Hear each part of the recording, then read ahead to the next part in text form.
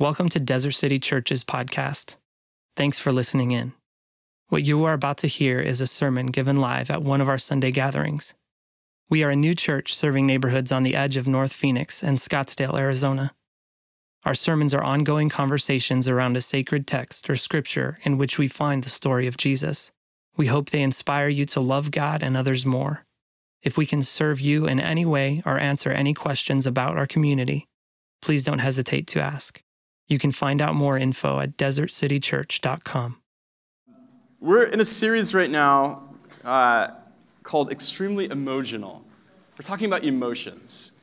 And we're looking at the Psalms of Lament found in the Old Testament. We're looking at Lamentations and then some of the Psalms. And as we were kind of like planning out this series, the emotion that came up for today was anger. And I said, I'd talk about it this week. But I was thinking, like, this is Baptism Sunday and it's time of celebration. And that's a pretty heavy talk on anger. And so decided to switch it last night to something else. So I spent about, usually when I do a sermon, by the time it's done, there's been like 30 hours put into it. Today's sermon has about 3.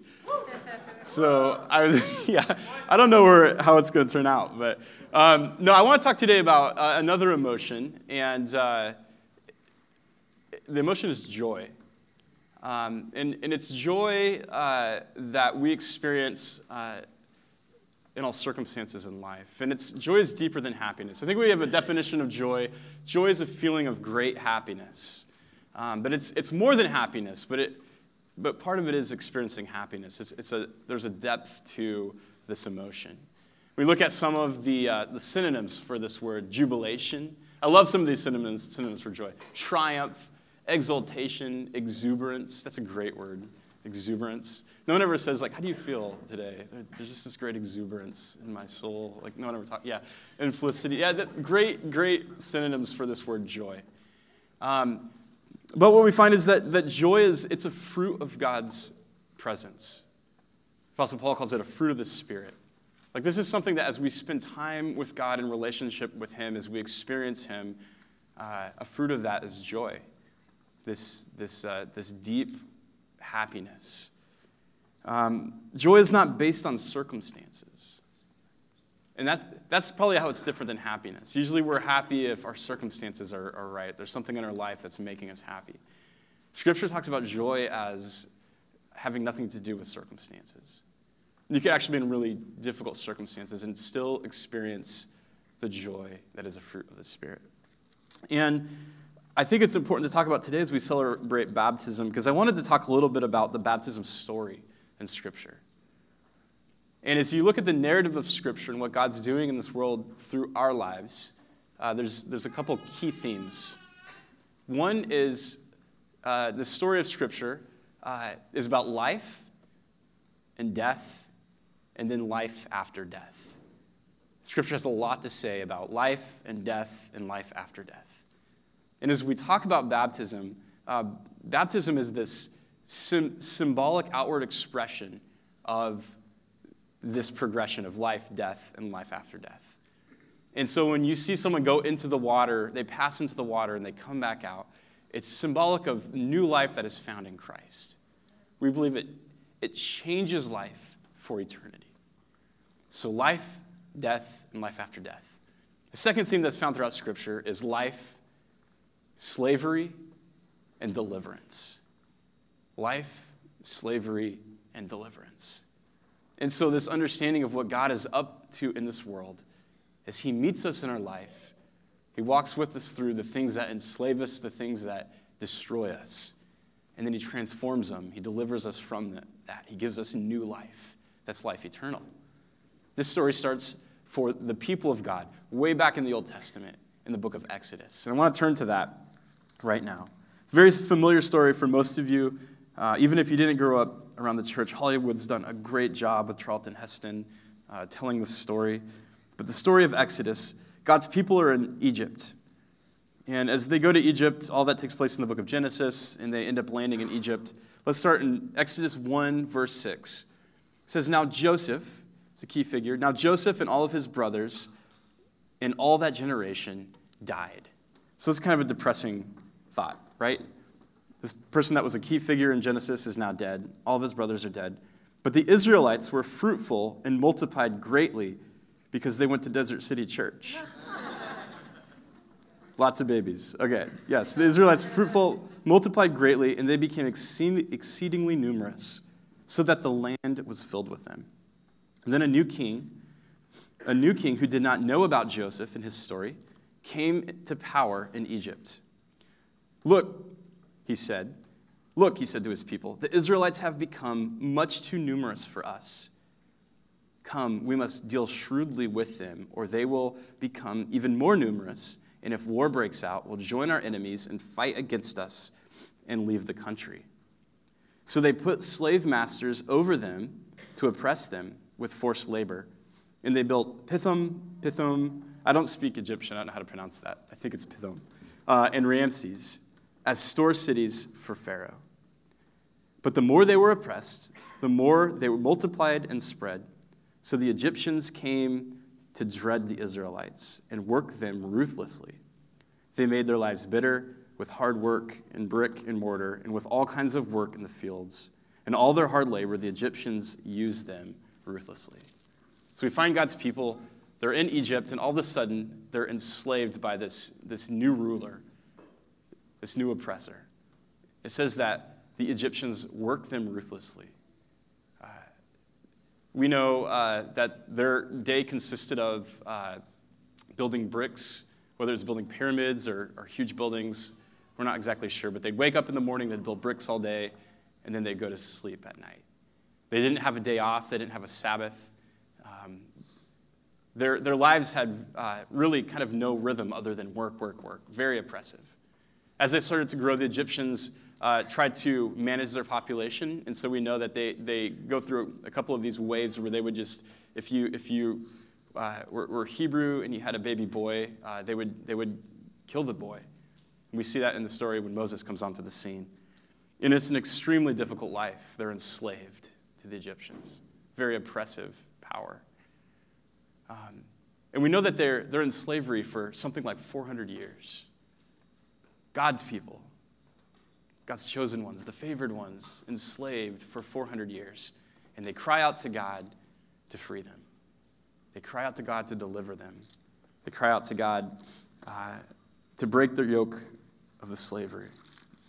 And then finally in Exodus 3, verse 7, Moses and God have this conversation. Some of us know this story. I'm kind of summarizing it. But Moses runs into God at the burning bush. He's wanting to free his people. Verse 7 says, the Lord said, I have indeed seen the misery of my people in Egypt. I have heard them crying out because of their slave drivers, and I am concerned about their suffering, so I have come down to rescue them. God hears them in their oppression, hears them in their slavery, and he says, I'm going to do something about this. And this saga unfolds with the different plagues that come, where basically God is breaking his people free from the oppressive Egyptians. And as finally they're allowed to leave Egypt, they pack up everything, their entire nation of people, and they leave Egypt. And as they're leaving Egypt, after everything unfolds with all the plagues, they're making their way to the promised land. And as they're on their way, one of the places they camp out is the Red Sea, this massive sea. And they're on the banks of it. The Egyptians change their mind. They decide, we don't want the Israelites to go. Whatever it takes to keep them around. They're good for our economy. They're good. We can oppress them. They build things for us. And so they decide to go after them. And we know this chase takes place. The Israelites are trapped at the Red Sea. And this is where Charlton Heston steps in, right? We have this God delivering them, and he makes a way by parting the waters, and God's people go through the waters of the Red Sea. And as they go through, we know that Moses stretches out his hand, stretches out his arm, and then the Egyptians start to follow him. And in verse 26 of chapter 14 of Exodus, then the Lord said to Moses, stretch out your hand over the sea so that the waters may flow back over the Egyptians and their chariots and horsemen. And Moses stretched out his hand over the sea, and at daybreak the sea went back to its place, and the Egyptians were fleeing toward it, and the Lord swept them into the sea. We have this scene of all of the things that are oppressing God's people are swept into the sea. The water crashes around them, and the Israelites emerge through the sea free. God sets them free of the things that oppress them. And if you can imagine what that would be like to be in that scene, I mean, we have images from Hollywood, right, of trying to portray what that would be like. But to be on the dry land on the other side of the Red Sea and to look back and to see all the things that have oppressed you wiped out, gone. Can't imagine what that would feel like after living that way, enslaved for so long. There's this unbelievable joy that comes. And one of the first things they do is they break out in a song. There's this song by Moses and Miriam. And as we've talked about these songs of lament, they all tend to end with this joyous, they all end hopeful and joyfully. And this is the song that they sing when they emerge from the Red Sea.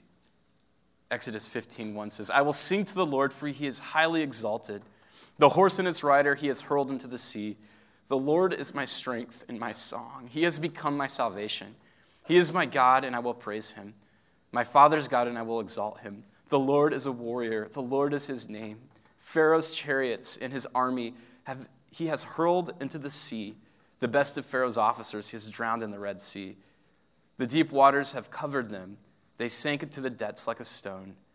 Your right hand, O Lord, was majestic in power. Your right hand, O Lord, shattered the enemy. And then verse 11, it says, Who among the gods is like you, O Lord? Who is like you, majestic in holiness, awesome in glory, working wonders? You stretched out your hand, and the earth swallowed them. In your unfailing love, you will lead the people you have redeemed. In your strength, you will guide them to your holy dwelling. This unbelievable exclamation of joy. God sets people free of things that enslave them. And there's this joy that's in response to what God does. And we consider joy today. The language of what happened in this story starts to get picked up in the New Testament. And they start talking about another kind of exodus that's happening. And God's people have realized, we get enslaved by these political powers here and now. And it happens where they come in, they conquer us, God frees us, they conquer us, God frees us. But there's something deeper happening here. They believe that their lives, there's this eternal aspect to their life. There's something in their soul that's also enslaved in this world. And God's setting them free of the things that enslave their soul. And when Jesus comes onto the scene, they start to retell this story of Exodus through this different lens of the eternal kingdom of God. And Jesus starts to talk about this idea how the same way God set his people free from the enslaving Egyptians, Christ is setting us free from these forces in our life that seek to destroy us. These evil forces in this world. We use language where we talk about how it's our own pride, it's our own sin. There's forces that oppress us, whether it's things that cause us to be addicted. All sorts of things enslave us. And Jesus comes and he delivers us, and we find life eternal. We walk through the Red Sea, we come out on the other side, and we have freedom. We're redeemed, we're saved from separation from God, from things that enslave us and cause destruction, which allows us to be joyful. And today, as we talk about this idea of baptism, we're baptizing 3 people today who have experienced this story. They've said, I'm trusting that God is delivering me from the things that enslave me, and that has eternal implications. And we do this thing that's symbolic, where they pass into the water and they come back out, and there's freedom, there's life eternal. And it's symbolic, it's this outward expression of something that's happened internally in their heart, this new exodus, where God has redeemed them from the things that enslave them. There's something to be joyful about when we consider this story. A couple things. One, to make this decision to be baptized requires surrender. You've basically said, all of the ways that I've tried to find freedom myself, all of the things that I've tried to put my worth in, all the ways that I've tried to become free don't pan out. And so I'm surrendering to one who can do it for me, and that's Jesus. So surrender is required. I love what this old pastor Charles Stanley says about this. He says, God takes full responsibility for a life wholly devoted to him. And to be a follower of Jesus requires surrender and sacrifice. It's kind of different words for our culture, surrender and sacrifice. But you're giving your life in surrender to God, and then trusting that God takes care of you. So to experience this joy requires surrender. The second thing is that this joy comes about when we think of our salvation, that we get to experience life eternal, freedom. And you can imagine what the Hebrews felt on the banks of the Red Sea when they realized that the Egyptians were gone. There was this unbelievable joy inside of them. Some of you have experienced that before. And what you find is that as you continue to live life, that joy, there's so many distractions in this world, there's so many things that happen, that joy starts to just kind of subside. You start going through the motions. The psalmist had this prayer considering joy in Psalm 51, and I want to end with this. It says, "Create in me a pure heart, O God, and renew a steadfast spirit within me. Do not cast me from your presence or take your Holy Spirit from me, but restore to me the joy of your salvation and grant me a willing spirit to sustain me." Restore to me the joy of your salvation and grant me a willing spirit to sustain me. So today, we celebrate with those who've decided to follow Jesus. They've made this surrender. But then we're also reminded of the joy of that salvation.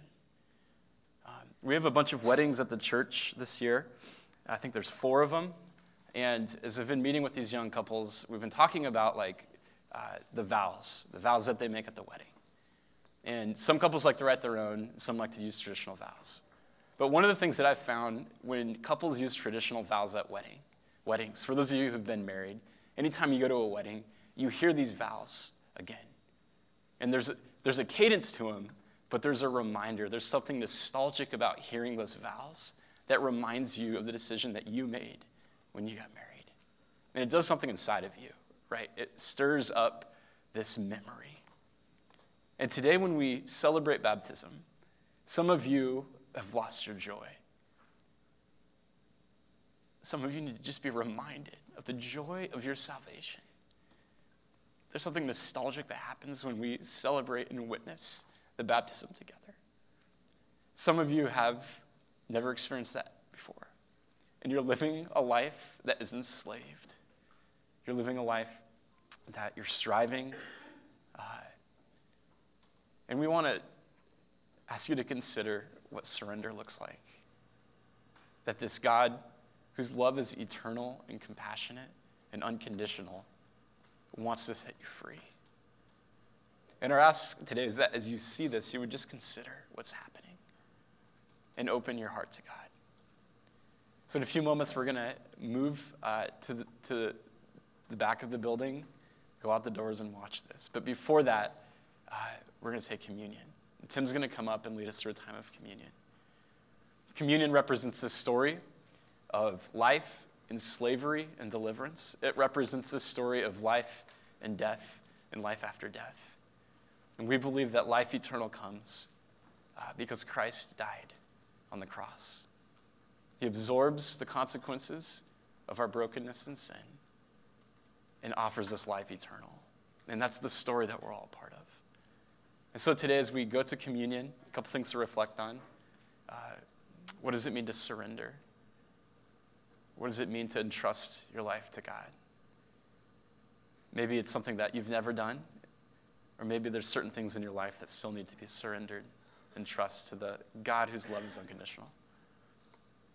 And maybe you need to return to God today, that you need to allow him to restore you the joy of your salvation, a joy that is the fruit of God's Spirit that you get from experiencing him. Maybe today you need to just ask that he would restore that joy. But we remember today, as we head to communion, we surrender and we ask God to restore us. And then I'll dismiss us to go to baptism. Let's pray. Lord, we thank you so much for this amazing story of Scripture, this story of your love for us. Lord, you're this cosmic, majestic being, this creator who's sovereign. And yet you meet us on a personal level. You look into our heart, into our soul, and you care about us. You hear our cry when we're oppressed. You set us free from the things that enslave us. Lord, you offer us life eternal. Today, Lord, I pray that you would stir in our hearts. Today, as we do these things that are symbolic, you would remind us of the story that we're a part of. As we celebrate baptism, Lord, we ask for your blessing. We give you this time. In your son's name we pray. Amen.